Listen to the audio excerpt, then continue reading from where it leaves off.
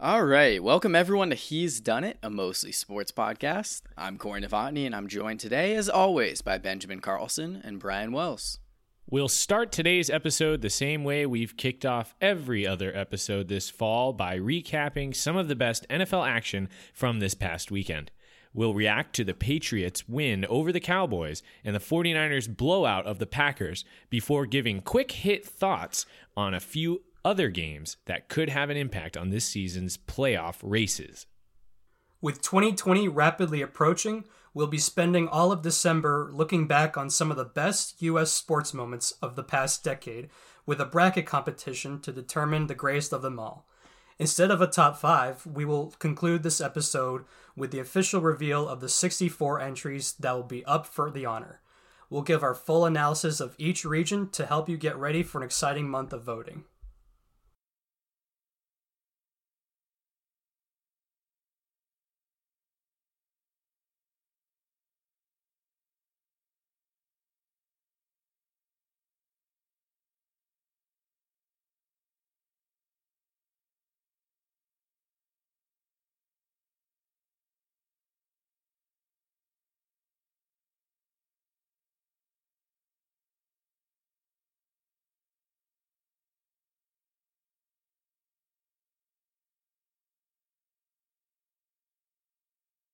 All right, so I'm sure a lot of you are very excited to hear what the full bracket is for our greatest U.S. sports moment of the decade.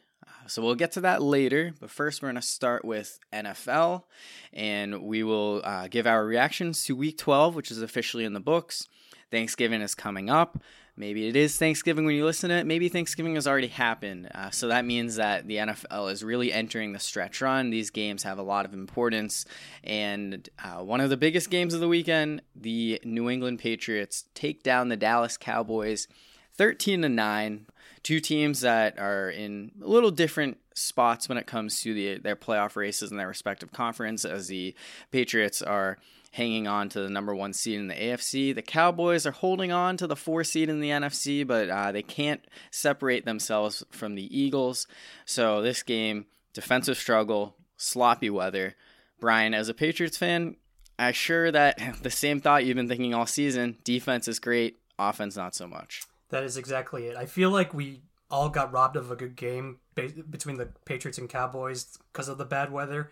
I feel like if this game was in Dallas, or if the game in New England just had much better weather, we would have had a really great game. But unfortunately, like you said, it was a struggle on for both offenses. And I feel like I learned nothing about each team. The Patriots defense is really good.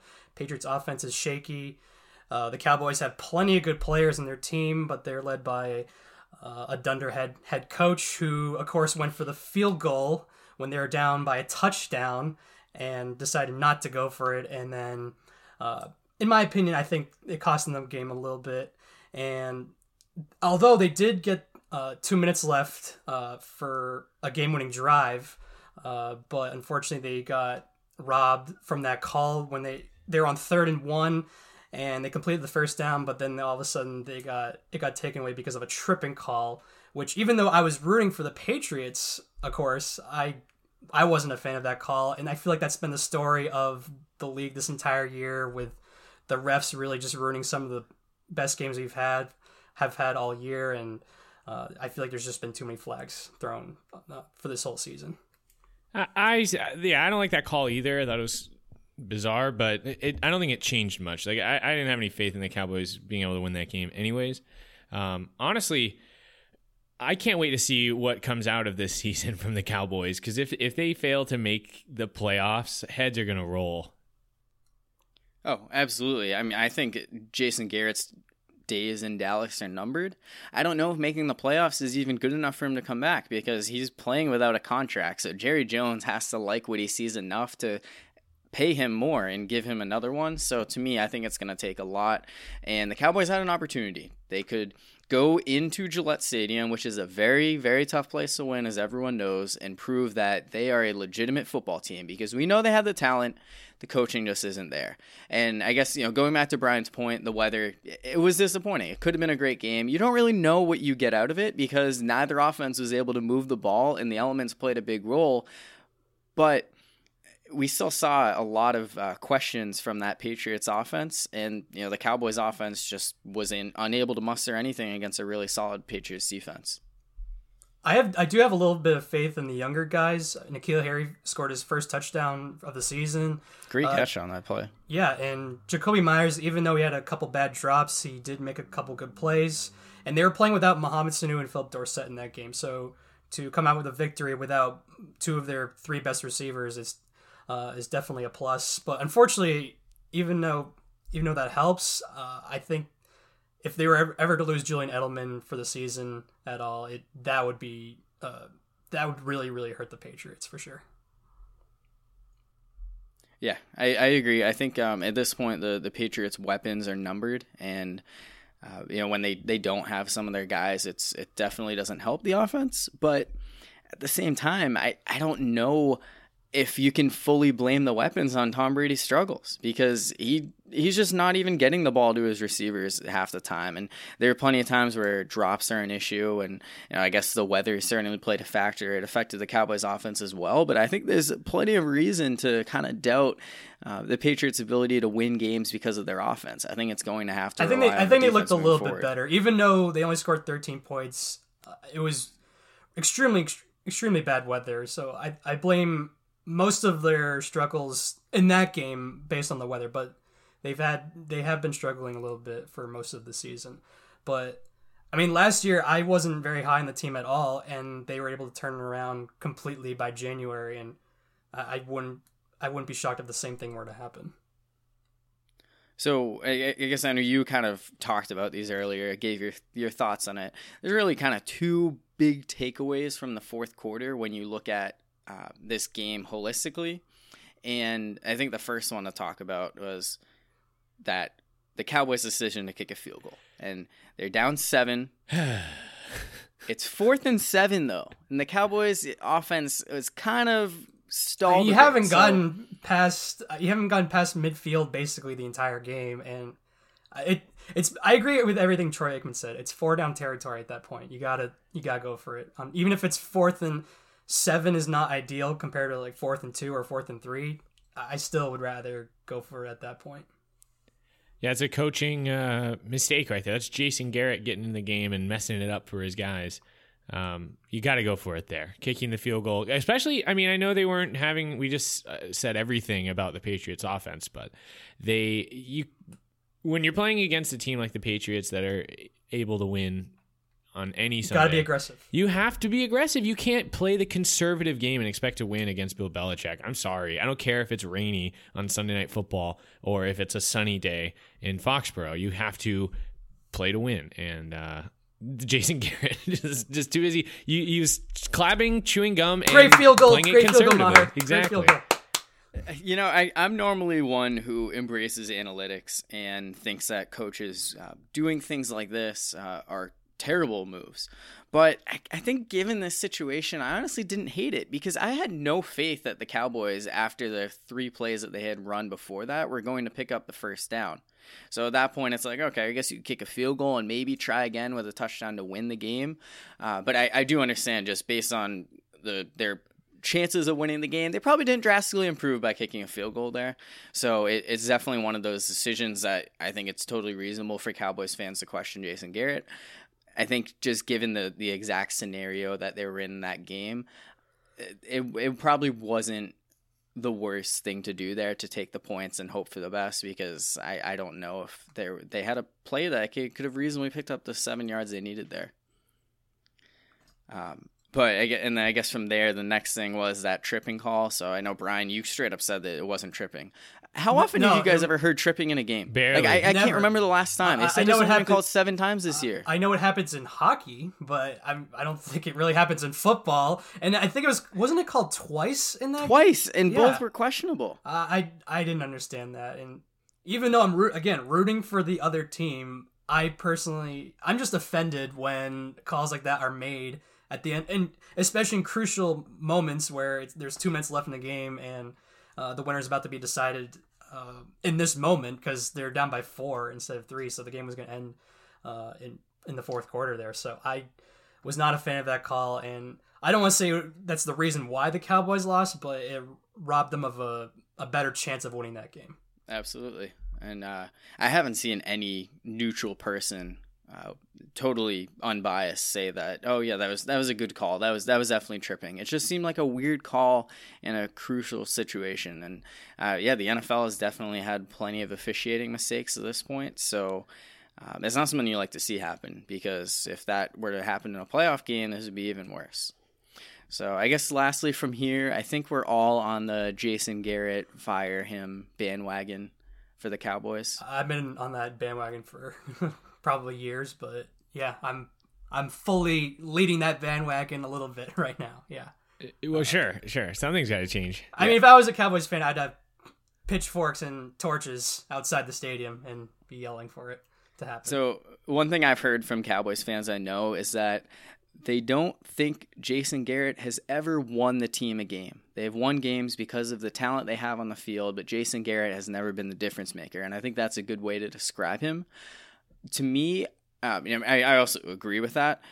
One thing, I'm not going to say that this is my own personal idea. This is something that I heard as a suggestion, and actually from a New England radio person, but Josh McDaniels as the next Dallas Cowboys head coach kind of makes a lot of sense to me, because you look at Tom Brady, there's questions about whether he's even going to come back next year. And I think if Brady goes, there's no way McDaniels is going to want to stick around, because Brady's been such a huge part of his offense, and who knows what he's going to have, whether it's Jared Stidham or Marcus Mariota, some other free agent.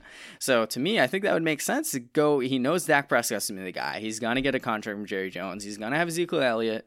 He'll maybe have Amari Cooper, but he'll have some weapons. I feel like that could be a really good fit. And, of course, with how long Garrett has been able to last in Dallas, I think they'll have a much longer leash than McDaniels had at his last stop in Denver.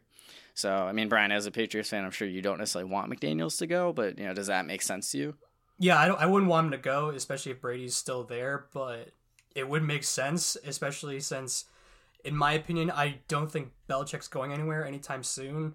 If you look at the records, I mean, he has the Super Bowl records, but in terms of all-time wins, he's definitely a little bit behind Shula right now, and I think he's on pace to break it, but he'd have to stay another, 5 or 6 seasons, which goes into his 70s, but I don't think McDaniels wants to stay for that many seasons. I know he turned down the Colts job a couple of years ago, but it's looking more and more like Belichick's going to be there for years to come, and I think now would be the time to move. So I wouldn't like it as a Patriots fan, since he's a huge part of why the offense, or a big part of why the offense is good, but I think it's time for him to find a different job. I think the question is, will Josh Daniels want to work with Jerry Jones? Because Jerry Jones likes to be the owner / GM / do everything I say, Mr. Head Coach kind of guy. And I feel like that's kind of why he turned down the Colts job, or one of the reasons was because I don't think he would work well with Jim Irsay. And not that he's like anything like Jerry Jones, but he's also kind of a outgoing personality for an owner, and it probably wasn't a good match. Well, I think Jerry Jones wants a yes man, a guy who's going to do whatever he says, and which is why Jason Garrett's been the coach for the past 10 seasons. Right, and if he continues to be the coach somehow, that's going to be the reason why, is because he's just Jerry Jones's puppet. I wasn't a fan of what Jerry Jones said at the end of that game. I know he's passionate about his team and wants them to win, and just saying that it was an extremely disappointing loss and they were outcoached. I mean, well, that's kind of your fault that you not only hired him years ago, but you still have Jason Garrett as the coach right now. I make the decision to go with a different guy. I don't understand why he had to be that upset after that game. I mean, he keeps giving Jason Garrett one last chance, and Garrett keeps finding ways to win, or at least the Cowboys keep finding ways to win under him. But I do understand that in terms of working with Jerry Jones, it does probably take a special kind of coach to be able to want to deal with that. But I do think it'll be interesting to monitor that situation moving forward, as well as, like you said, with the whole, Bill Belichick, if he's going to be sticking around for a while, then is Josh McDaniels going to have second thoughts, or, at least feel like this is a better time for him to move on. So, all right, let's move on to our next game. San Francisco 49ers. All season long, they've been winning games, but there's been a knock against them in that they haven't been beating great teams, real playoff contenders. They lost to the Seahawks on Monday Night Football a couple weeks ago, had another chance to prove themselves against the Packers, and what do? They win 37-8. So, Ben, your Niners are looking really, really good now. 20 for 33, 104 yards. This was the stat line for Aaron Rodgers after he had to deal with the 49ers. He actually only ended up with 66 net passing yards because he was sacked 5 times for a negative 38 yards. This is an absolutely dominant performance. And I know that the knock has been, the Niners defense has only looked good because they've been playing nobodies, and literally every team in the NFL is terrible. So the 49ers can't be trusted to be actually a good team. They lost to the Seahawks, in overtime after a missed kick from a backup kicker, right? But no, that proves that we're pretenders. Finally, we get a chance to go up against a team that is obviously going to be in the playoffs, and they absolutely showed up, suffocating the pass game of Aaron Rodgers. And what's key, one of the things I really loved to see from this game was that the 49ers never let up. They kept the gas on. Aaron Rodgers is never truly out of a football game, no matter how terrible his first half might look. And the only way to make sure that you win is that you continue to pile it on, even if you're ahead, no matter what. The Packers went on like a almost 9-minute drive to finally put points up in the third quarter. And they went for 2, and they got back into the game. They got, they had 8 points with, maybe they could catch up with the Niners, get back into this game. But one thing they had to do is stop the 49ers from scoring. On the very next drive, Kyle Shanahan dials up a 61-yard touchdown to George Kittle, and just like that, the 49ers have undone the damage, and the rout continues. That, to me, is the look of a playoff team, a team that can play competent or dominant ball on both sides of on offense and defense the whole game long. I mean, there was a bunch. I was just so thrilled for my guys in this game. DJ Jones, a name that even non-Wren High School alumni might start to recognize, had a dominant game. He had 4 tackles, and 2 of them were for a loss. He was part of dismantling the Packers' run game early so that they would have to rely on the pass game, which was never going to work with the way that the 49ers have edge rushers. Deebo Samuel, with the yards after the catch, got a touchdown. Jimmy Garoppolo, the quarterback who isn't good enough, like the quarterback who's just being carried by his defense, was an efficient 14 for 20, 253 yards, 2 touchdowns, 0 turnovers, 0 boneheaded throws. Normally he has at least one that's like should have been picked, not even one in this one. Kittle is himself back from injury. Fred Warner is replacing Quan Alexander's production in the middle. Ahkello Witherspoon returns to an overachieving secondary just to bolster that lineup. And this unit is looking like they're ready for the playoffs. We're getting healthy at the right time, and this is the best outcome we could have had from this matchup with the Packers, looking ahead to an even more difficult matchup with the Ravens. Yeah, no, I mean, you basically covered all of the main topping points. I didn't really have much to say. I'm sorry. Just he covered literally every topic. Yeah, I mean, for you, it's like, this season could not have gone any better to this point, and this is the kind of game that the 49ers needed to go out and win, let alone win in a blowout like that. And to me, this absolutely proves that the 49ers can hang with the best of them. And I think that the Seahawks overtime loss should have proved that as well, a game that could have gone either way. And for the 49ers to be able to come out and win in a blowout like this, and not just win in a blowout, but win in a blowout against Aaron Rodgers, I think that just cements how great this defense is. And I think there's a very strong case of the second best defense in the league.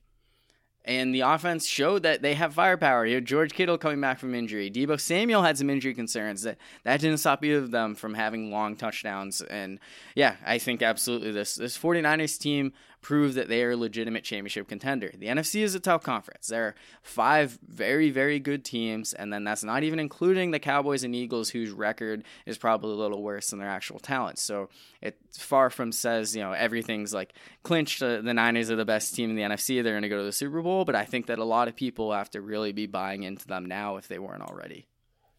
Yeah, I'll admit I was more reluctant than others to take the 49ers seriously. But after this past Sunday, I definitely take them a lot more seriously than I have all season. I've always thought their defense has been good, but the fact that they played as well as they did versus an elite quarterback and basically an elite offense like the Packers in prime time was very impressive. And their running game looked good as usual. Deebo Samuel has had a terrific year. And then George Kittle playing with broken bones in his ankle is just a monster. He's definitely one of my favorites on the Niners. And then is he tight end 1 in the league? Do you guys think he's the best tight end? Yeah, I think he is. Yeah, I think so. I think this game ended the conversation, finally. People have been saying, no, Travis Kelce's definitely better. No, Zach Ertz, he's like the best tight end. Kittle's like totally not as good as him. No, it's Kittle, dude. Kittle tight end 1. It's either him or Kelce, but as just a personal bias, since I'm not a fan of Kelce, I kind of think he's a tool, but yeah, I think George Kittle with that performance, playing with his injuries, is definitely got my vote for best tight end. And even though I've been down on Garoppolo, calling him handsome Jared Goff, it's kind of unfair because Jared Goff is a total stiff at football. But he's also kind of handsome himself, right? Yeah, he is. Oh, wait, whoa. I think the difference between Jared Goff and Jimmy is enough that Jimmy still garners like the handsome additional. He's that much more attractive than Jared Goff. For Garoppolo, yes, he's been fine this year, but there have been plenty of moments where he's turned the ball over, been too inconsistent, and his only really great games were against the Cardinals, who are one of the worst defenses in the league. But like you said, Ben, he was very efficient versus the Packers and did not turn the ball over and had some pretty good throws in that game. So I will give Garoppolo a little bit of credit for having a good game this past Sunday. You know what? Like the Patriots, the 49ers don't need Jimmy Garoppolo to be an elite quarterback to win because they can rely on the run game. They can rely on the defense. And I don't think the Patriots can rely on their run game, though, too. No, the Patriots have the special teams instead of the run game. Yeah. But, for the 49ers, you have other things they can rely on. They just need Garoppolo to be competent, be a game manager. Maybe every now and then he'll have a game that he comes out and wins for the team. But, yeah, to me, I think that this 49ers team has all the makings of a championship contender, and we'll see the next 2 weeks at Baltimore Ravens, at New Orleans Saints. Those are the 2 teams that I think can make a very good case that they're the best in their conference, even if they're not the record-wise. So that'll be a really big opportunity for the 49ers in these next coming weeks. So I guess just real quickly, let's take some time to talk about the Packers. And I remember after the first week of the season, some people were like, oh, the Packers defense is elite. They shut down the Chicago Bears and their high-powered offense. I don't think anyone's saying that kind of stuff about the Packers defense anymore because they have not looked the same as they did at the start of the year. I think they're still fine, but yeah, they're not an elite defense. I still think they have a decent pass rush, and that's what I think matters for their post season hopes. Like if they're going to be in a game where it's a shootout and they just need that one game clinching stop, that one turnover, late in the game that gets them the win, I still feel good about their D-line in those situations. But if Aaron Rodgers is only throwing 66 net yards, then you're going to have a real problem because this is not the type of defense that you can lean on all game long.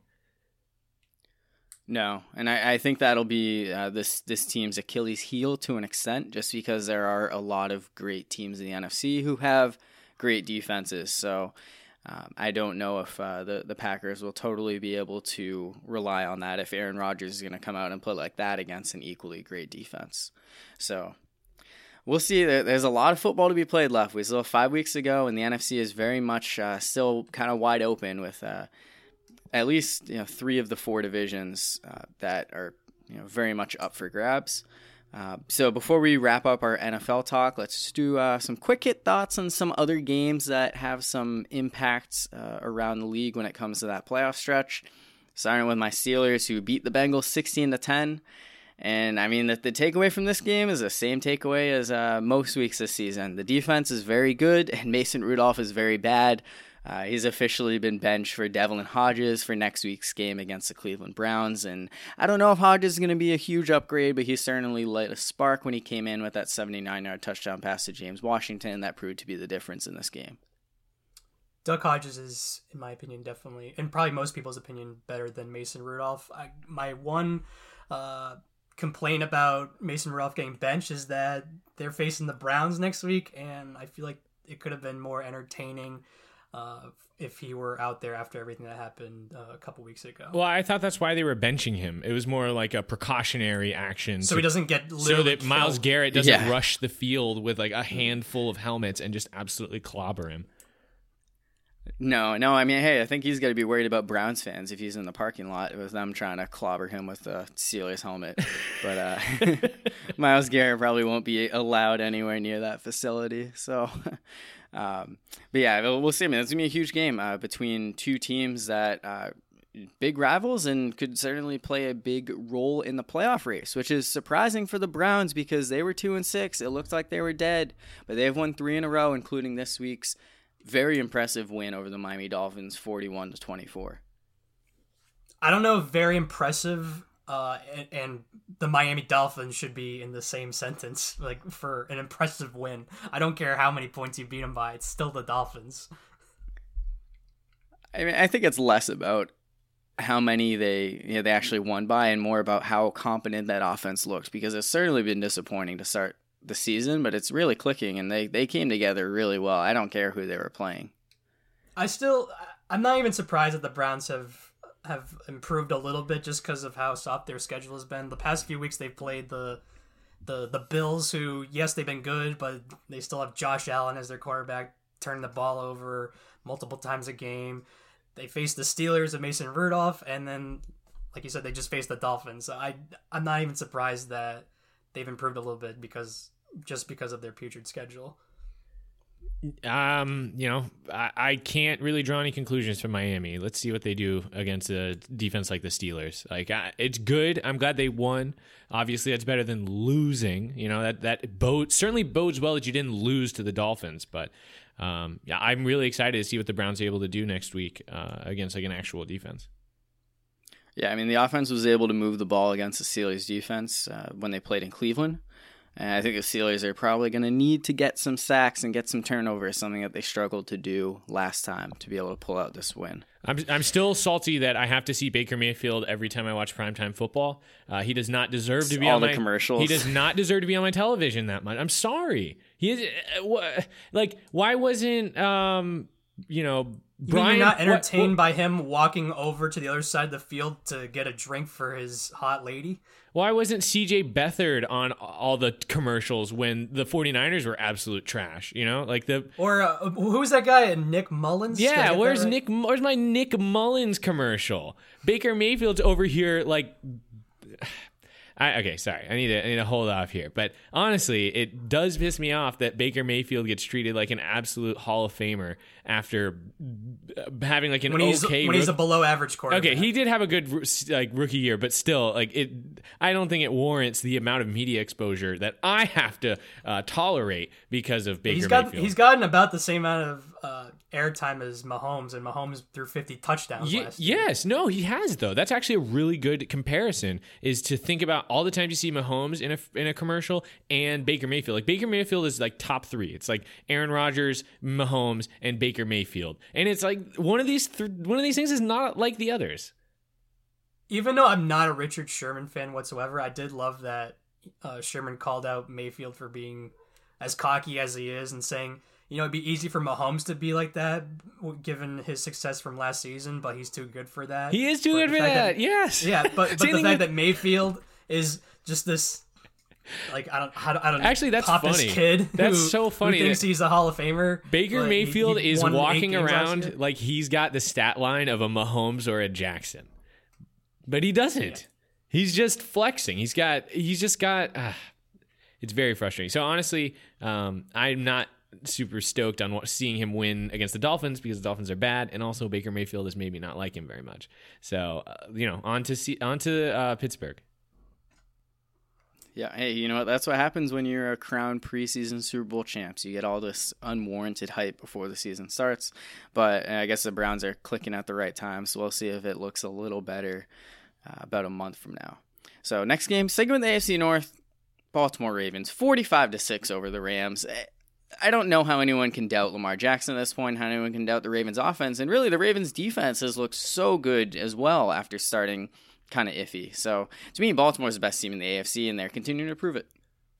Yeah, I don't take many teams in the AFC very seriously. The AFC is basically a joke, but the Ravens are no joke. They are for sure probably the biggest rival for the Patriots this upcoming postseason, and I wouldn't be surprised if they came into Foxborough and won, because not only have the Ravens come into Foxborough and won games, but Lamar Jackson has proven that he can beat the Patriots and destroy other teams as well throughout the league. So I'll admit, like Ben said last week or 2 weeks ago, I'm sort of eating crow right now on Lamar Jackson, how good he's been, because I did not see this coming whatsoever. Yeah, I'm glad that I already ate crow so that I don't have to be fully embarrassed when Lamar Jackson goes off against our defense. I mean, I have a hope and a prayer that if any D-line can contain him, it's ours. But it just seems like a straight up video game. I know that gets used a lot to describe the way Lamar Jackson plays, but it just doesn't seem like it's possible to stop him. You contain him in the pocket, he'll make amazing throws and score through the air. If you try to blitz and get him on his feet, he'll escape and run on you and probably make some pretty awesome looking highlights while he's at it. So honestly, Lamar Jackson's a problem, and I really don't see a solution to it. I think what helps a lot for Lamar Jackson is that he has a great coaching staff as well, with John Harbaugh and their offensive coordinator and Greg Roman, who was the offensive coordinator when he was with the Niners, and they had Kaepernick, and when he was at the top of his game, he wasn't ever this good. But I mean, remember how good Kaepernick was his rookie or second year in the league. I think a lot of the success for Lamar Jackson this year has to do with the fact that he's also surrounded by a great coaching staff as well. Agreed. Yeah, Gregor Roman has certainly played a huge role in Lamar Jackson's development, and he's gonna have another big test against 49ers defense. But he's passed most of the tests he's faced this season, so we'll see what happens with that. Next game, Saints 34, Panthers 31, a game that I think a lot of people thought was going to be a blowout with given how good New Orleans has been this season and how bad Carolina looked the previous week against the Falcons. Yeah, this turned out to be one of the most exciting games of the week, with the Saints winning on a game-winning field goal as time expired. I mean, at this point, I don't know if this is an indictment against New Orleans. Was last week an anomaly for Carolina? This week an anomaly? To me, I think that the Panthers have suffered some really, really tough losses this season. They could have been a real playoff contender if they pulled out some of these wins, and I think it's going to cost a lot of people their jobs next season. Yeah, they've had some kind of heartbreaking losses. Week 2 versus Tampa at home on Thursday night, and then they had that really bad loss versus Atlanta, and then a heartbreaking ending, like you said, against New Orleans this past Sunday. And I think Kyle Allen is still a pretty good quarterback, but just struggles with his accuracy at times. But like you said, they could have been a much better contender if it wasn't for some of the losses they've had this year. You just got to win. I know the Saints look a little more mortal as of late, but they're still winning. They've still got Drew Brees and they've still got Sean Payton. So from a perspective of a fan of a different NFC powerhouse, it's encouraging to see them struggle. But I mean, it's a division game against a Panthers team who's, like you said, could have been better, who could have a better record at this point if certain things went their way. So it feels good to see the Saints be a little bit more mortal, but I still think that they're right there at the top of the NFC with some of the other good teams. What's scary is that the Saints, they only have 2 losses this year, but Alvin Kamara hasn't really had an eruption spot yet, and none of their receivers outside of Michael Thomas have even done anything. So if Breeze were to get the ball a little bit more to Ted Ginn and Traquan Smith, I think it's going to cause even more problems for anyone that faces them. Yeah, I don't think that this should be a reason to be alarmed by the Saints. I think it's more of what's going on in Carolina, what's going on with this Panthers team, what's going on with Kyle Allen, because he certainly has not been the same quarterback since that 49ers game, but he kind of redeemed himself a little bit this week.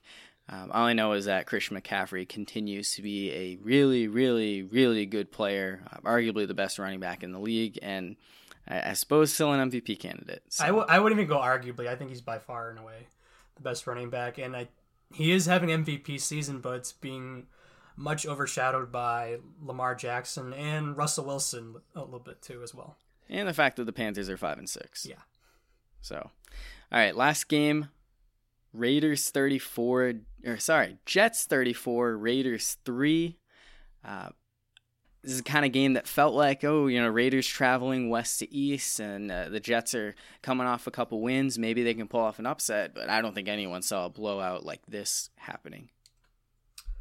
No, I did not. Even though it was my upset pick, and I don't take the Raiders very seriously, especially since I don't think their defense is still really that good, but I did not think the Jets would win by 4+ touchdowns. Yeah, I wish I had chosen the other way. I had the Raiders winning this one. But this felt like if our assumptions in the preseason had been correct, this would be the game I would have predicted. Like I would have expected the Jets to be much, much better than the Raiders. And it wasn't what I was expecting. I think that's interesting. I rarely think about things like this, but it does play a role. Like going west to east, at least in my experience being a Niners fan, it is tough to go across the country and win a football game. But honestly, the Raiders were just outclassed in every facet of this game. So yeah, I don't know. I feel bad for the Raiders. Don't look now, but Sam Darnold, after the Jets beat the Giants, moved to 2-7. He said, we're still technically alive for the playoffs. And they went out and they have won 2 in a row since then. Their next 2 games are against the Bengals and the Dolphins. They could be 6-7. Well within striking distance of the AFC. Of course, their last 3 are the Ravens, the Steelers, and the Bills. So at that point, we'll really get to see what this Jets team is made of. But they're at least making themselves relevant entering the final stretch, if nothing else. Yeah, if Donald were healthy for the entire season, it'd probably look a little bit different in the playoff picture.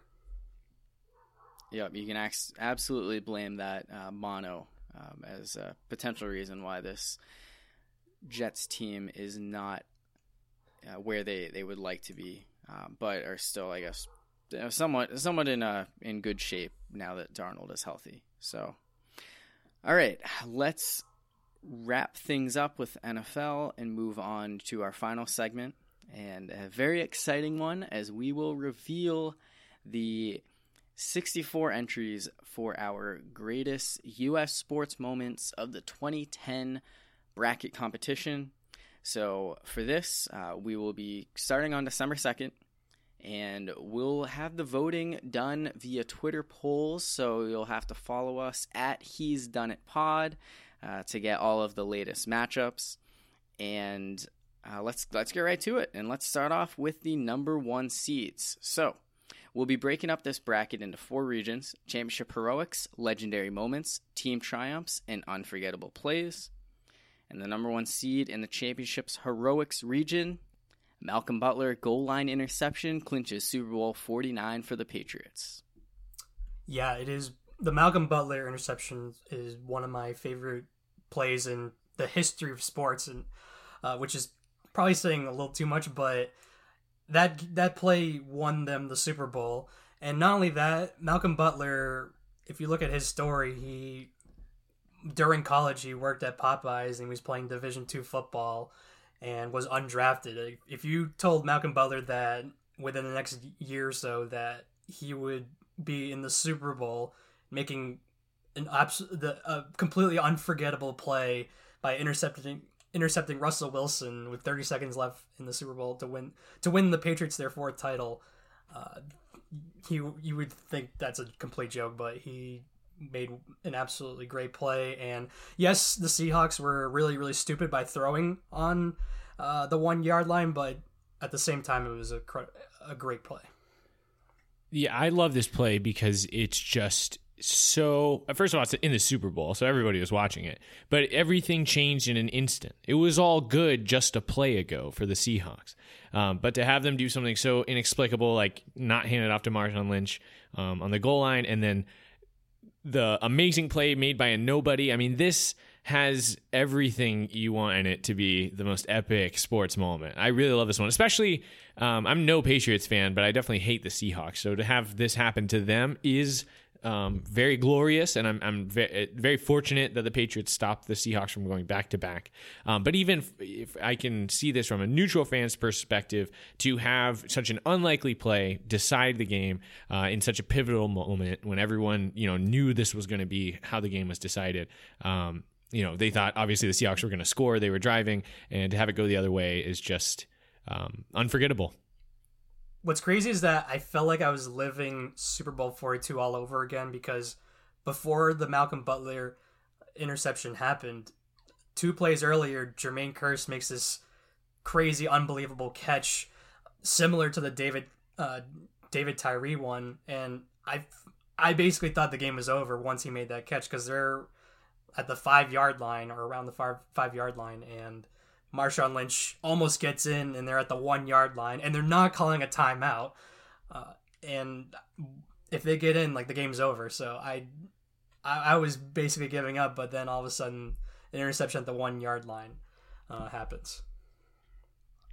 So it was truly a great moment, and that is why it's a number 1 seed in the championship heroics region. Moving on to the legendary moments region, the number 1 seed, LeBron James leads Cleveland to first championship in 5 decades. Yeah, so for this one at the number 1 seed for legendary moments, I'm not a fan of the Cavs or Warriors, but I was on the edge of my seat as were many other people, and I think this is the biggest highlight of LeBron's career with that block with 2 minutes left to go, and then Kyrie sticking the 3 to win Cleveland their first title, NBA title, was absolutely incredible as well, even though I'm not even a fan of either team. Yeah, it's like a storybook kind of thing to have LeBron James bring it, accomplish the promise, to come back and bring a ring to Cleveland, especially because Cleveland needs it so bad anyways. But LeBron James for me has always been this kind of like storybook athlete, the chosen one of basketball, at least for our generation. And for him to be able to do this for Cleveland really is special. Instead of doing it for some larger market team, to have him be able to bring a championship to a team that's special to him too is. And also doing it versus a 73-9 Warriors team in the regular season. Yeah, and I mean 3-1. That whole. It was an unforgettable kind of championship moment. Yeah, and it's a moment that LeBron James believes makes him the greatest basketball player of all time. Whether or not you agree with that, it's hard to argue that this was not one of the greatest moments in the sports world of the past 10 years. So moving on to team triumphs, the number 1 seed, Cubs win first World Series to end 108-year title drought. This is another game where I was on the edge of my seat, even though I'm not a Cubs fan or an Indians fan.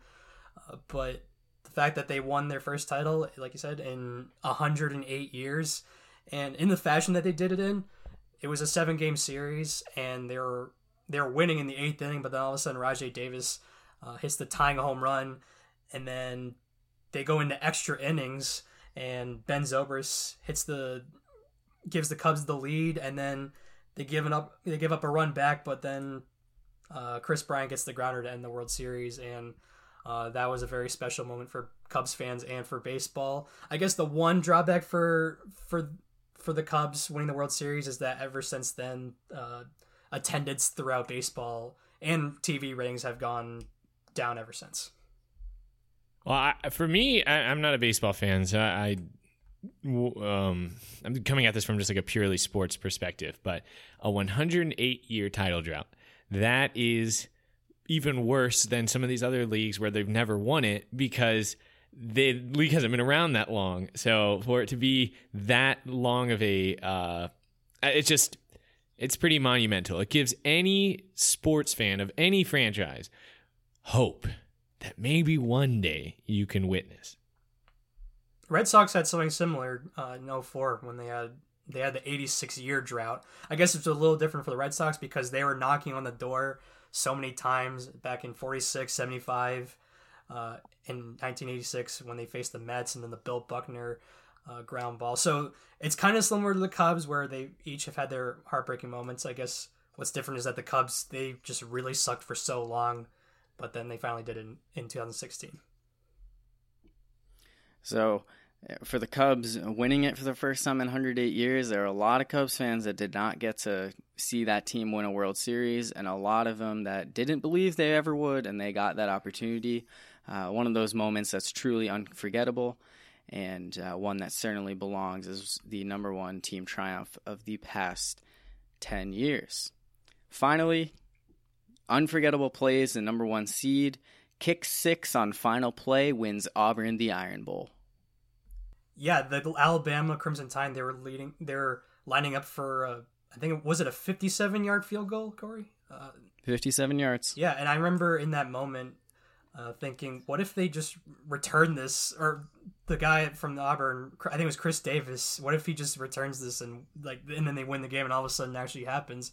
And, I mean, Alabama, they had, 9 guards or fat guys on the field and then 2 unathletic guys and the kicker and the holder. So part of me wasn't surprised that it happened, but it was still an incredible play to end Alabama's hopes and dreams that year of winning a gazillionth title again. So I was definitely a fan of that play. Yeah, it's one of those things from that like football has where it's like this barely ever happens, but it's possible. You rarely do you see the opposing team score a touchdown when you're attempting a field goal, but it can happen. And for it to happen in such a high stakes moment in a college football season is pretty amazing, especially because Auburn, it's definitely kind of a one-sided rivalry these days, but I remember when this was happening, it was pretty contentious, and it also has a really good, I don't know if you guys have heard it, but I heard the announcer, the Auburn game announcer, Rod Bramblett. Wow. When his call for this is spectacular. It's one of those things where you're like, oh man, sports is so full of emotion. And I love that call. Was that the one where he yells Auburn's going to win the football game? Yes. Yep. Yes, it is. It's a moment that will live forever in the minds and hearts of Auburn fans, and of course the late Rob Bramblett with a great call. A moment that was certainly played back a lot over the summer after he unfortunately passed away. But it's a moment that Auburn fans will always remember, winning a huge rivalry game on a play that like you said, you never really see that happen in such a big moment between two contentious teams, certainly deserving of the number one seed in the unforgettable plays region. So I guess just my quick hit thoughts on these. So 3 moments that I wasn't a huge fan of. Certainly not a Patriots fan. If you've been listening to this podcast, you know that. I've also been pretty open about not being a big LeBron James fan. And as a Pirates fan, I'm not a huge Cubs fan, so I was about any of those. So this is not the decade of Corey, is what you're saying? No, it certainly was not. And, the Auburn kick 6 was one that I guess kind of a neutral take on it. I never was really a big Alabama hater per se, but it was a game where I was certainly rooting for Auburn to win, so I'll take that, I guess, 1 for 4. I think for all 4 of these, I actually was rooting for the teams that came out on top because, of course, I'm a Patriots fan. In terms of Auburn, Alabama, I've said plenty of times that I just don't like Nick Saban in Alabama for how often they win. And then for the Cubs, I'm a slight bandwagon fan of the Cubs. So, and then for the Cavs Warriors, I was just sick of how many people were quote unquote Warriors fans during that time. So I was actually rooting for the Cavs in that game because of how annoying bandwagon Warriors fans were at the time. You know what? Good for you, Brian. We'll see how the rest of this bracket turns out. So let's go back to championship heroics and let's reveal the rest of the teams in this region. So, of course, the 1 seed, Malcolm Butler, goal line interception, clinches Super Bowl 49 for Patriots. They'll be taken on in the first round. 16 seed, Whit Merrifield, walk-off hit, wins College World Series for South Carolina. The 8 seed, Tua Tagovailoa, overtime touchdown, wins Alabama National Championship. Taking on the 9 seed, Enrique Ogunbowale, buzzer beater, wins Notre Dame National Championship. 5 seed, Nick Foles scores on Philly Special to help Eagles to first Super Bowl victory. Taking on the 12 seed, Madison Bumgarner closes out Game 7 of World Series for Giants. And moving on in the bracket, the 4 seed, Hunter Renfrow, late touchdown, wins Clemson National Championship. Taking on 13 seed, Alec Martinez, overtime goal, clinches Stanley Cup victory for Kings. The 6 seed, David Freese, walk-off home run, sends Cardinals to Game 7 of World Series. The 11 seed, Alex Morgan, stuns Canada to lead USA to Olympics finals. 3 seed, Chris Jenkins, buzzer beater, wins national championship for Villanova. Going up against 14 seed, Blackhawks score twice in closing minutes of Game 6 to win Stanley Cup. The 7 seed, American Pharoah, clinches Triple Crown with all-time Belmont Stakes win. And the 10 seed, Mario Manningham's sideline catch helps Giants win Super Bowl 46. Finally, the 2 seed, Ray Allen, sinks game-tying 3 to keep Heat alive in Game 6 of NBA Finals. And the 15 seed, Cardell Jones, comes off the bench to lead Ohio State to national championship. So I guess right off the bat, just to continue on this past decade not being great for me, those top 4 moments of the Malcolm Butler interception, Ray Allen 3, Chris Jenkins buzzer beater, and Hunter Renfrow touchdown were all very, very painful for me. But I'll let you guys give some of your thoughts on this first championship heroics region. So the 2 seed, Ray Allen sinking the game-tying 3 to keep the Heat alive in Game 6 of the NBA Finals. I think this one, it's neck and neck with the number 1 moment, the Malcolm Butler one. I fear that our voters, generally the Patriots, harbor a lot of hatred, and I think people might see our number 1 moment for this region of the bracket as too positive for the Patriots. And Ray Allen, and I'm not as familiar with basketball the way people feel about Ray Allen specifically, but I do know a lot of people that look at this as one of the most clutch threes that they've ever seen in basketball. And I definitely feel like it embodies that feeling of absolute clutchness. It wasn't like Malcolm Butler, where it was a surprising contributor on the Patriots who was able to make the play of the game. This was a guy that they knew they could count on for a 3, and in the moment when it mattered most, Ray Allen came through. And for me, that kind of transcends that game and really makes this an important moment. Yeah, for the Ray Allen 3, compared to other Celtics fans, I'm a much bigger Ray Allen fan than others. Even though it did suck when he left for the Miami Heat, I completely understood it. He looked at the Celtics team thinking that this is basically over, and he didn't get along with Rondo, and he saw a way to win with Miami. And like you said, Ben, that 3 was totally clutch. And I guess the only reason why I would pick the Butler interception over the Ray Allen 3, well, 1, because I'm a Patriots fan, and then 2, that 3 didn't win them the NBA Finals. It was Game 6, and they were down 3-2 in that series, and they still had a Game 7 to play. So slight knock, slight ticky-tack there, but I will still lean with the 1 seed Malcolm Butler play. I think that's a fair analysis in terms of some of these heroics, because we do have some walk-off hits, overtime touchdowns, buzzer beaters, things that did truly win championships, but this was a moment that didn't do that. So I do think that is a good reason to kind of knock it down and put it below. Going back to Ben's point, though, about the Patriots, Brian and I are from New England. We naturally have a bit of a New England fan base, just from our friends and family here. So it is very possible that, while the Patriots are a big hated team, there could be plenty of Patriots fans, voters, who would push that Malcolm Butler goal line interception and other New England sports moments pretty deep into this bracket. But, that Ray Allen 3, the iconic bang call from Mike Breen, that was probably the most famous of them all.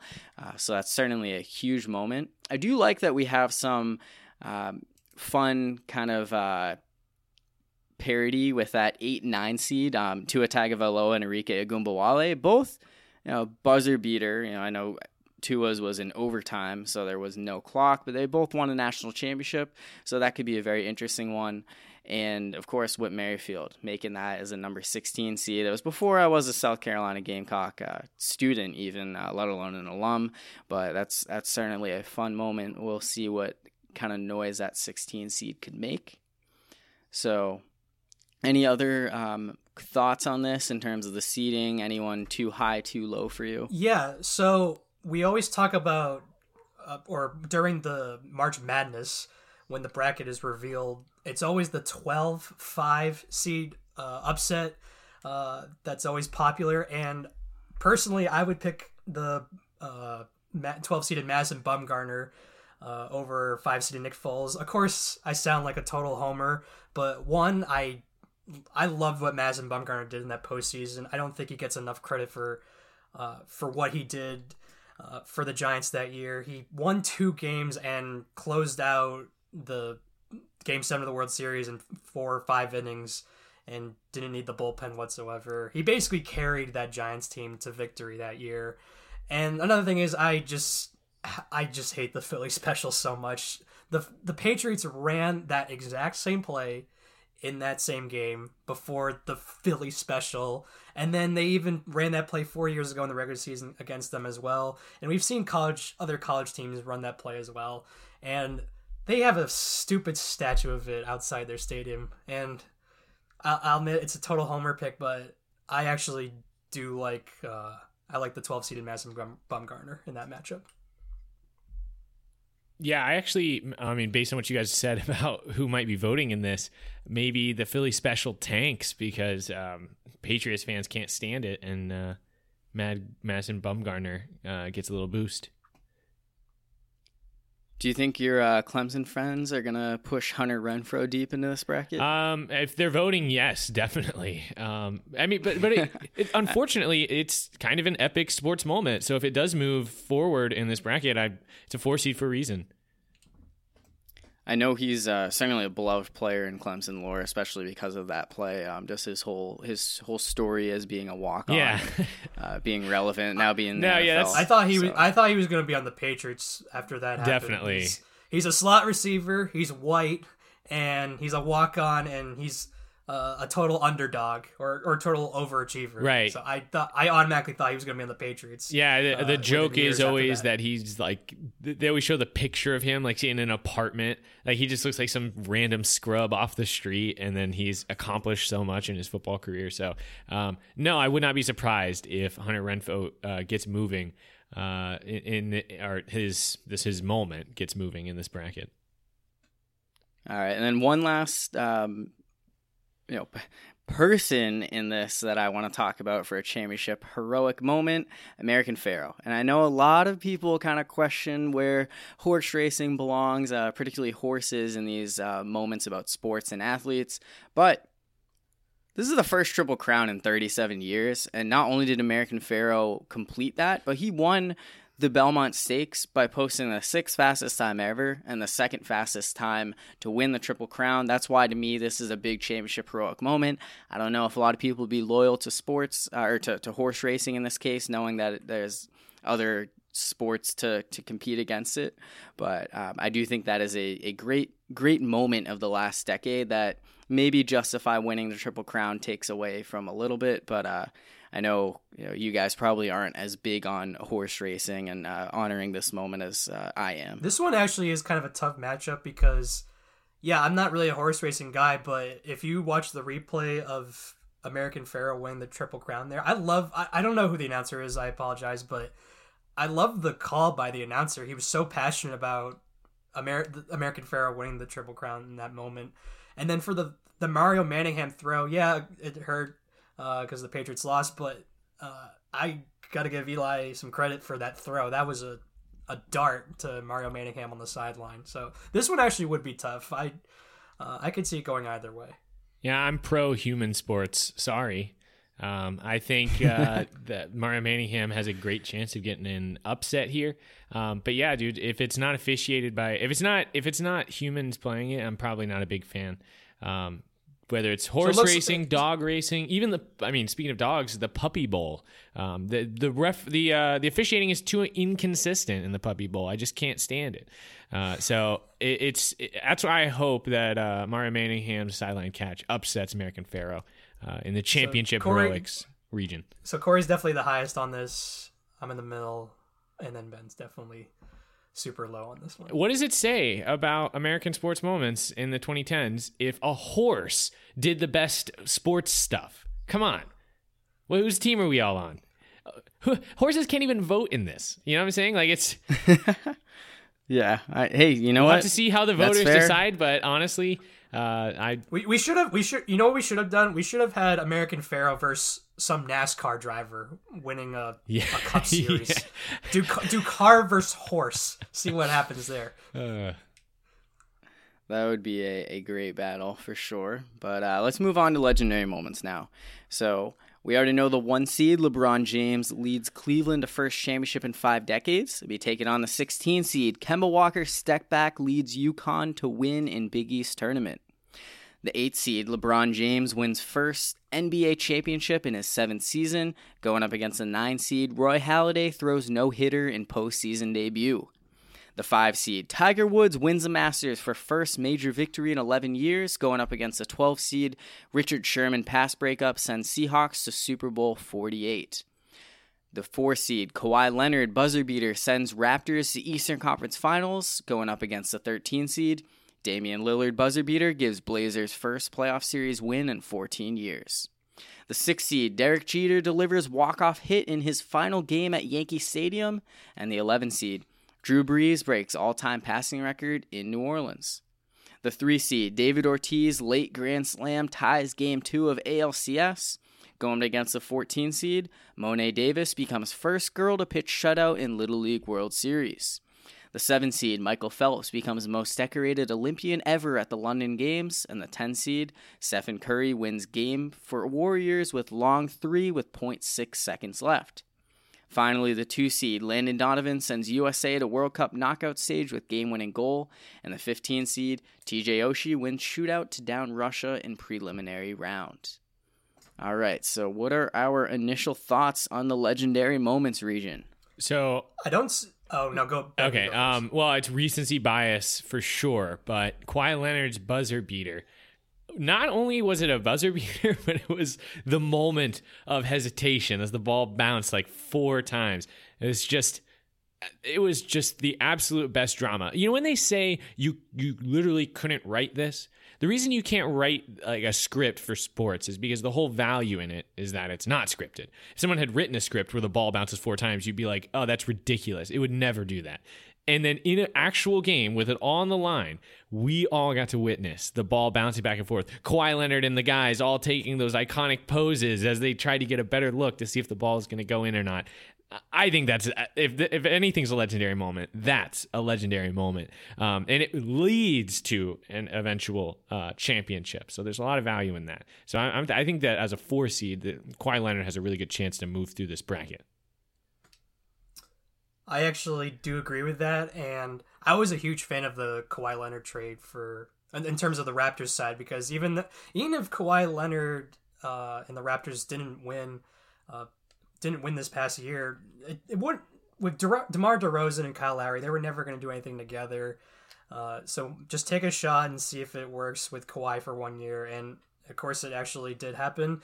And yeah, that was a legendary play. And as a golf fan, I'm going to hate the matchup between Kawhi, if they both move on, Kawhi Leonard versus Tiger Woods. But I think Kawhi Leonard's buzzer beater has a really, really good shot of not only winning that matchup, but possibly making it out of this region.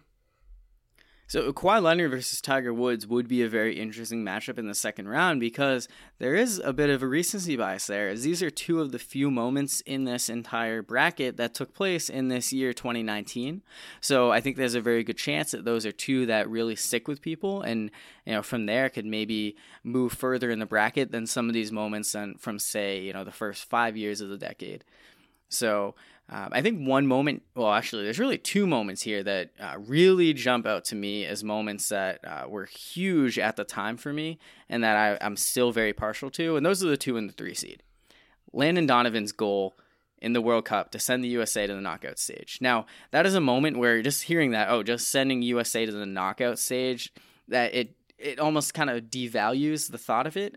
But American soccer, in the men's game, of course the women are fantastic, we're going to get to them later, but the men's team has never really been able to place themselves on the level of the rest of the world in that part of the competition. But I feel like Americans, a lot of us will root for the USA in the World Cup even though we're not huge soccer fans. And I think that's a moment that a lot of Americans, whether you've been a soccer player your entire life or you're just someone who watches every 4 years, could really love and appreciate. And I know Ben, as a big soccer player, I'm sure that was a moment that had some positive meaning for you. It definitely felt like we were on the path to new heights. This kind of game-winning moment in soccer, I think, boded well for our future. And I think a lot of people saw this as not only a huge highlight, but also a step in the right direction to actual relevance on the world stage. What's really unfortunate is that's not what this led to. It was great at the time, but to see where we are to a first round exit. Well, now what we have become accustomed to with American soccer is really disappointing. So while this moment was truly a high point, unforgettable moment for U.S. soccer fans, it's really difficult to look at it and say, well, this really didn't lead to much. And I'll admit, I don't appreciate soccer as much as I probably should, but in terms of just a singular moment, not just take out what it led to. In the moment, it was pretty cool the way that the U.S. they were seconds away from being eliminated, and then all of a sudden Landon Donovan gets the rebound and scores the goal to take the lead and send them to the advance them to the next round or out of their group. So it was pretty cool for the country and for U.S. soccer. Yeah, and I guess talking about the 3 seed, David Ortiz's late grand slam ties Game 2 of ALCS. Now, if you go back to 2013 in Boston, that was the year of the Boston Marathon bombing, and the way the Red Sox team really rallied behind Boston Strong. And this moment, the beauty of this moment was not only was this a grand slam to tie a game that the Red Sox had to win, having been down 1-0 in the series, but that iconic moment of the Boston police officer in the bullpen just throwing his hands up in celebration after the Ortiz grand slam. It gives you chills. That was my favorite part of that home run, to be honest, was when Torrey Hunter missed the catch and went over the bullpen wall. It was his legs and then the Boston police officer's arms both up at the same exact time, and got a still picture of both of them happening at the same time. I thought that was pretty cool. So that's not the only baseball moment in here. We also have Roy Halladay's no-hitter, Derek Jeter's walk-off. Of course, with Roy Halladay, only the second no-hitter in postseason history, but he has a tough matchup going against LeBron James winning championships, so we'll see how he can do. And in fact, we could be looking at LeBron versus LeBron, the Cleveland championship versus a Miami championship in the second round. And I can see you, Corey, voting for Kemba and Roy Halladay in both of those matchups and making sure LeBron doesn't win either of them. Yeah, we'll see if I don't know if I have that full power with my singular vote, but we'll see about that. So, any other last minute takes on this region?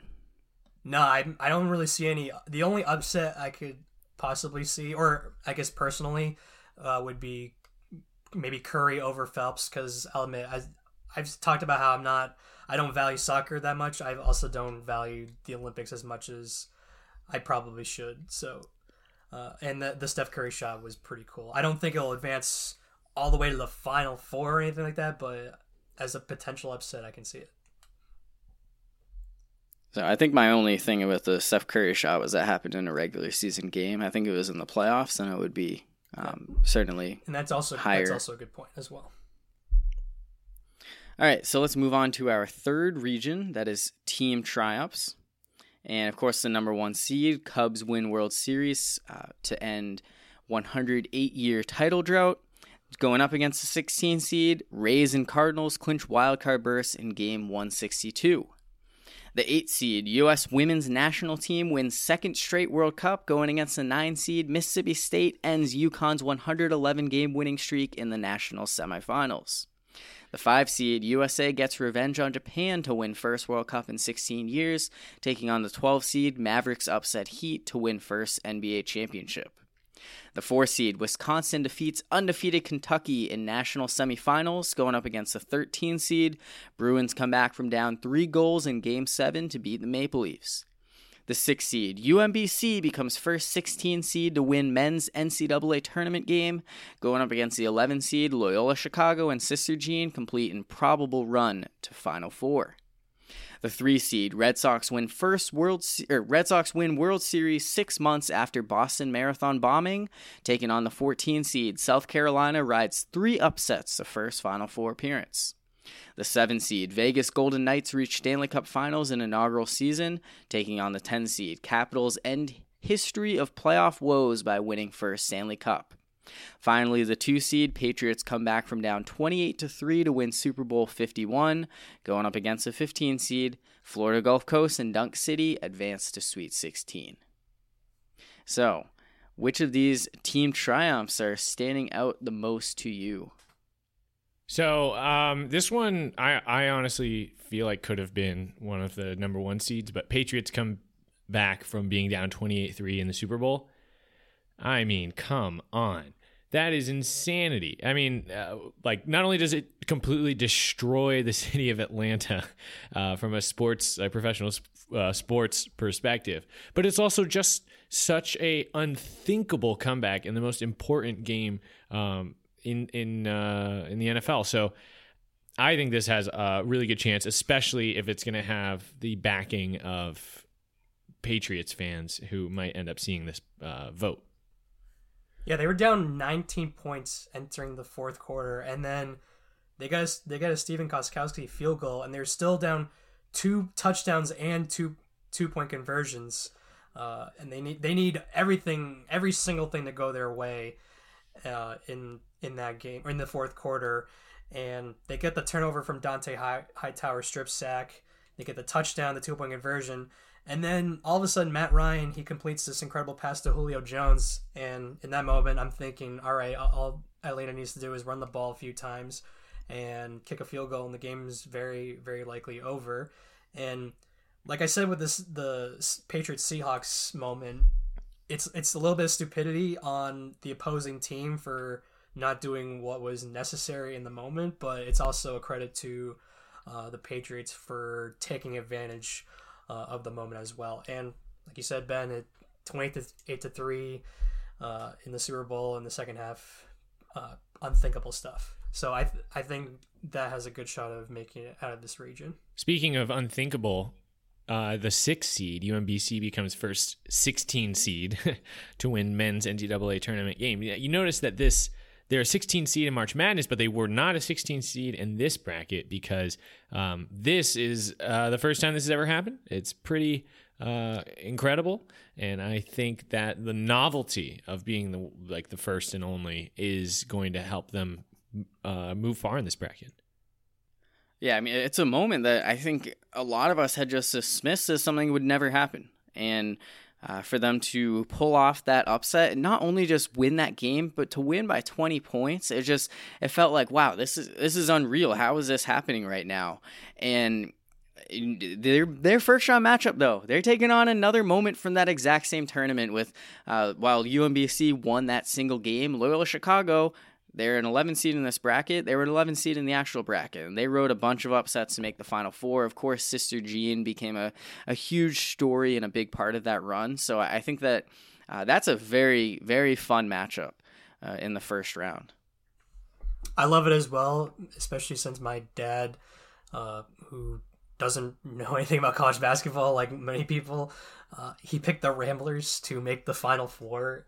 And I'll admit that's a lot of it just because of the name, the Ramblers, but the fact that it actually happened, I agree with you, Corey. I like this matchup a lot.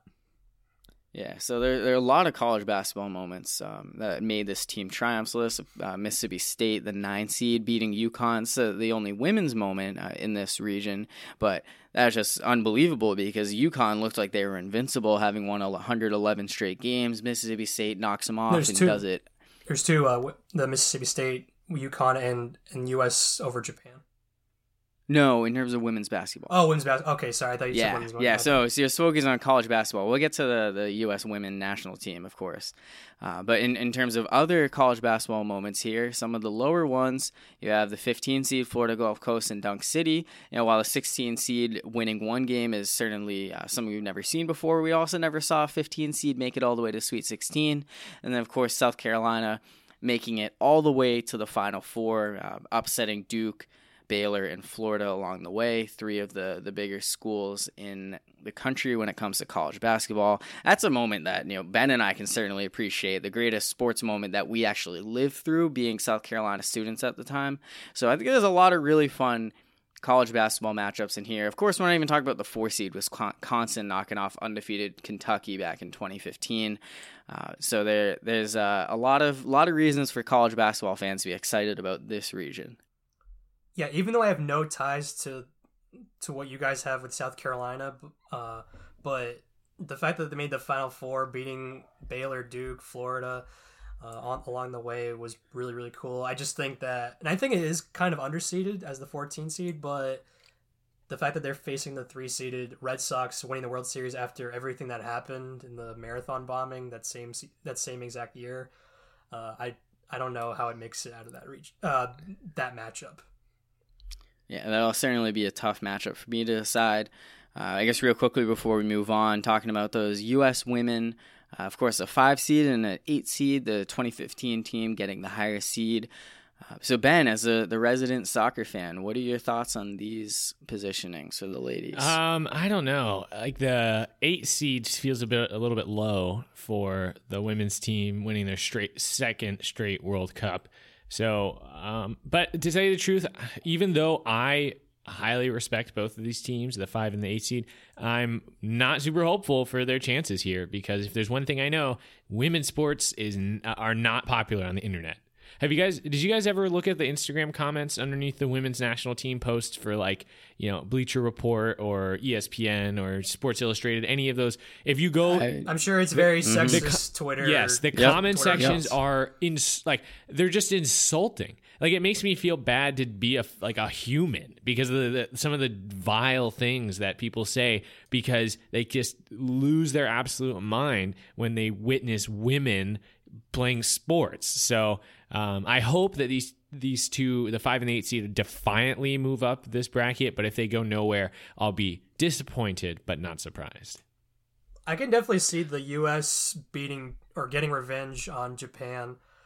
I can see that one moving up a couple rounds. And I talked about how I'm not a big soccer fan, and especially the men's side where they don't even do anything. They didn't even make the group stage at all in the last World Cup. The men's team is a joke, but the women's team the women's soccer team is awesome. And I remember when I watched the U.S.-Japan World Cup matchup, that was the 15 best minutes of soccer I've ever watched. They scored 4 goals in the first 15 minutes, and Carly Lloyd had a hat trick. And I remember they're up 3-0, and Carly Lloyd, she kicks the ball from midfield. And then the Japanese goalie, she's backing up, and all of a sudden she falls flat on her back, and the ball goes right in the net. And I thought that was just awesome. So I wouldn't have the advancing out of the Final Four. I don't think, with what they have to face with the Patriots, the Cubs, Vegas, or the Red Sox even. But I think it deserves a couple rounds. Yeah, so I think one knock that I guess can go against the two World Cup wins is both of them were in relative blowouts. 5-2 and 2-0.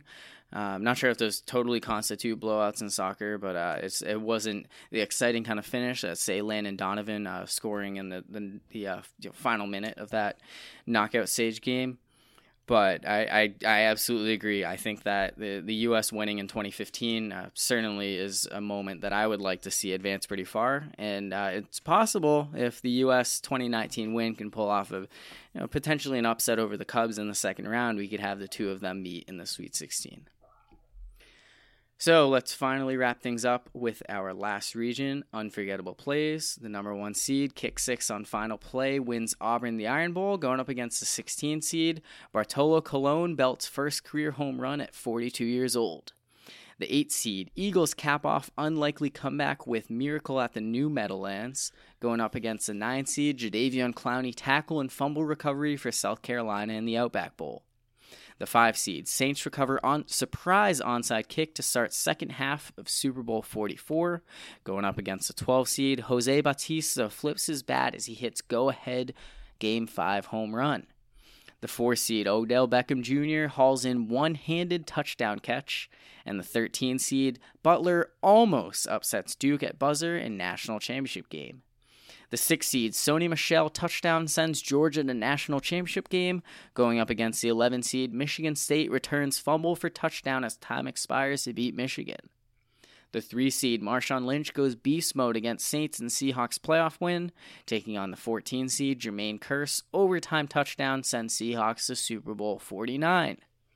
The 7 seed, Tim Tebow overtime touchdown pass leads Broncos to playoff win over Steelers. Taking on the 10 seed, D. Gordon homers in Marlins' first at-bat following death of Jose Fernandez.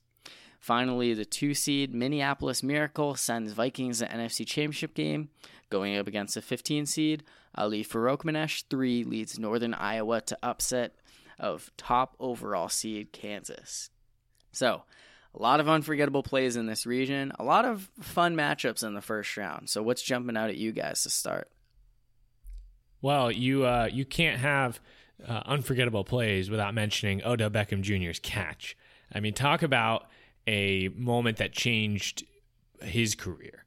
This man went from being good. I mean, obviously he was already good, but then just exploded into the superstar that we know him as today, or we guess we remember him as being when he was a Giant before he joined Baker Mayfield's Browns. But I think this one has a really good chance to go down just because of how memorable it was. Everybody remembers where they were when Odell Beckham Jr. caught that ball, and it's been replayed ad nauseum ever since. I actually don't remember where I was, but anyway, I have no idea where I was when that play happened, but we talked about in the last region where a 16 seed has never beaten a 1 seed, and all of a sudden UMBC upsets Virginia in the first round that season. Bartolo Colon, though, hitting a home run as fat as he is and as lovable as a character as he is. I don't know. Would a 16 seed beat a 1 seed in this matchup? I could see it happening. I don't know. It might get my vote. I'm not gonna lie. But another thing, I see even more upsets in this region. I'm not going to say Ali Farokhmanesh should upset Stephon Diggs' catch for the Minneapolis Miracle, but if anyone remembers that game, Kansas was unanimous in terms of who everyone thinks is going to win in their bracket, and that had to be one of, if not the greatest upset of all time in college basketball. And Northern Iowa is up by... What are they up by 3 in that moment? When they were up by 1. They're up by 63-62. Okay, so they're up by 1 in that moment, and Farokhmanesh, he could clearly go in for the layup or pass it to another teammate, but he decides, you know what, I'm going to stick to my game and just go out for the 3 here. And once that shot went in, it wasn't completely game over, but it was basically it felt like a dagger. It felt like a dagger. Yeah. Right. Mm-hmm. Yeah, I think that's a moment that it's a little lower seated, and to me, I think that kind of makes sense. I don't know if I would say greatest upset in college basketball history. I do agree that it was a big upset. Kansas was certainly considered the favorite to win that tournament, but really the two things going against it wasn't a buzzer beater. It was just a go-ahead 3, and there was still some time left to be played in that game. And Northern Iowa happened in the second round. They didn't even advance past that game, so I think those are things that could kind of weigh that down. But of course, another one of those you talk about in the moment, it was an unbelievable shot, just unexpected shot. Yeah, I'm not saying I would pick it over Stephon Diggs. I would take Stephon Diggs' catch over it, but I thought it was a really cool moment, and maybe a little bit underseated, I guess. But I overvalue that play a little bit. So this matchup does have two big Seahawks moments going up against each other in terms of the Marshawn Lynch touchdown run against the Saints, and then Jermaine Kearse's touchdown to beat the Seahawks. Brian, I know you're a big fan of that Jermaine Kearse touchdown.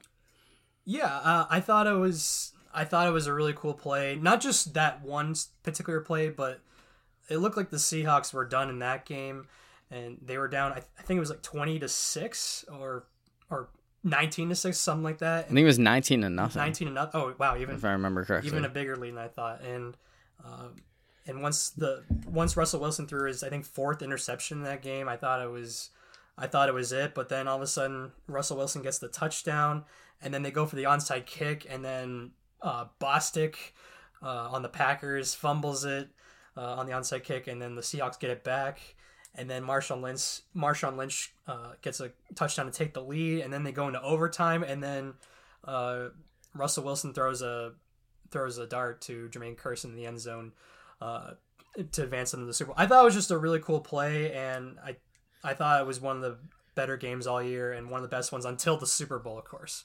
And I thought I was deserving of making at least the bracket. Well, speaking of Seahawks, Seahawks legend Jadeveon Clowney also has one of his moments on here. And it's just called the hit, man. He sent that guy's helmet into orbit in the Outback Bowl, and I'm hoping that at least some of my Gamecock followers on Twitter can give this moment a boost and maybe even pull off that first-round upset between the 9 and the 8 seed. Yeah, I mean, that was an awesome moment, awesome play for Jadeveon Clowney. Of course, Mike Tirico with the call, South Carolina deserves to have it, and they do. In terms of that game, down 22-21, it seemed like the team was not playing their best football, and that play certainly sparked the Gamecocks and helped them win that game going forward in the fourth quarter there. A lot of college football plays, with, of course, the 1 seed being the kick 6. We have a matchup in the 6-11, the Sony Michel touchdown versus the Michigan State touchdown. I think the Michigan State touchdown fits in that category of plays that you never see happen with just a bad snap on the punt. The punter misplays it, just throws it away and leads to a Michigan touchdown, while Sony Michel, that play was more of just a heroic type moment leading Georgia to a national championship game that they ultimately lost. But this was a matchup that I was just about to bring up in terms of a potential upset because, the Rose Bowl was awesome between Georgia and Oklahoma, and Sony Michel. He had a great game and it was a nice touchdown. But it was just we've seen game-winning touchdowns before. We don't see a fumbled punt return for a touchdown to end the game very often, and I can see a potential upset with Michigan State winning that matchup. All right, so I think that's going to wrap up our bracket reveal. So at this point, you have the 64 greatest U.S. sports moments of the 2010s that will be up for debate, and voting starts on Monday, December 2nd, so we will be doing 2 days per round. The voting will be done by Twitter polls, once again, at He's Done It Pod on Twitter, at HESDONEITPOD. So the voting for the first round will be Monday, Tuesday, December 2nd and 3rd. Second round, Thursday, Friday, December 5th and 6th. And that process will continue for 2 more weeks, with ultimately the championship being decided on December 19th and 20th. So be sure to vote in each round on each matchup. tell your friends, spread it to other followers, try to get as many voters involved as possible so we can get a true representation of the greatest moment of the past decade. So, for Brian Wells and Benjamin Carlson, I'm Corey Novotny. Thanks for listening.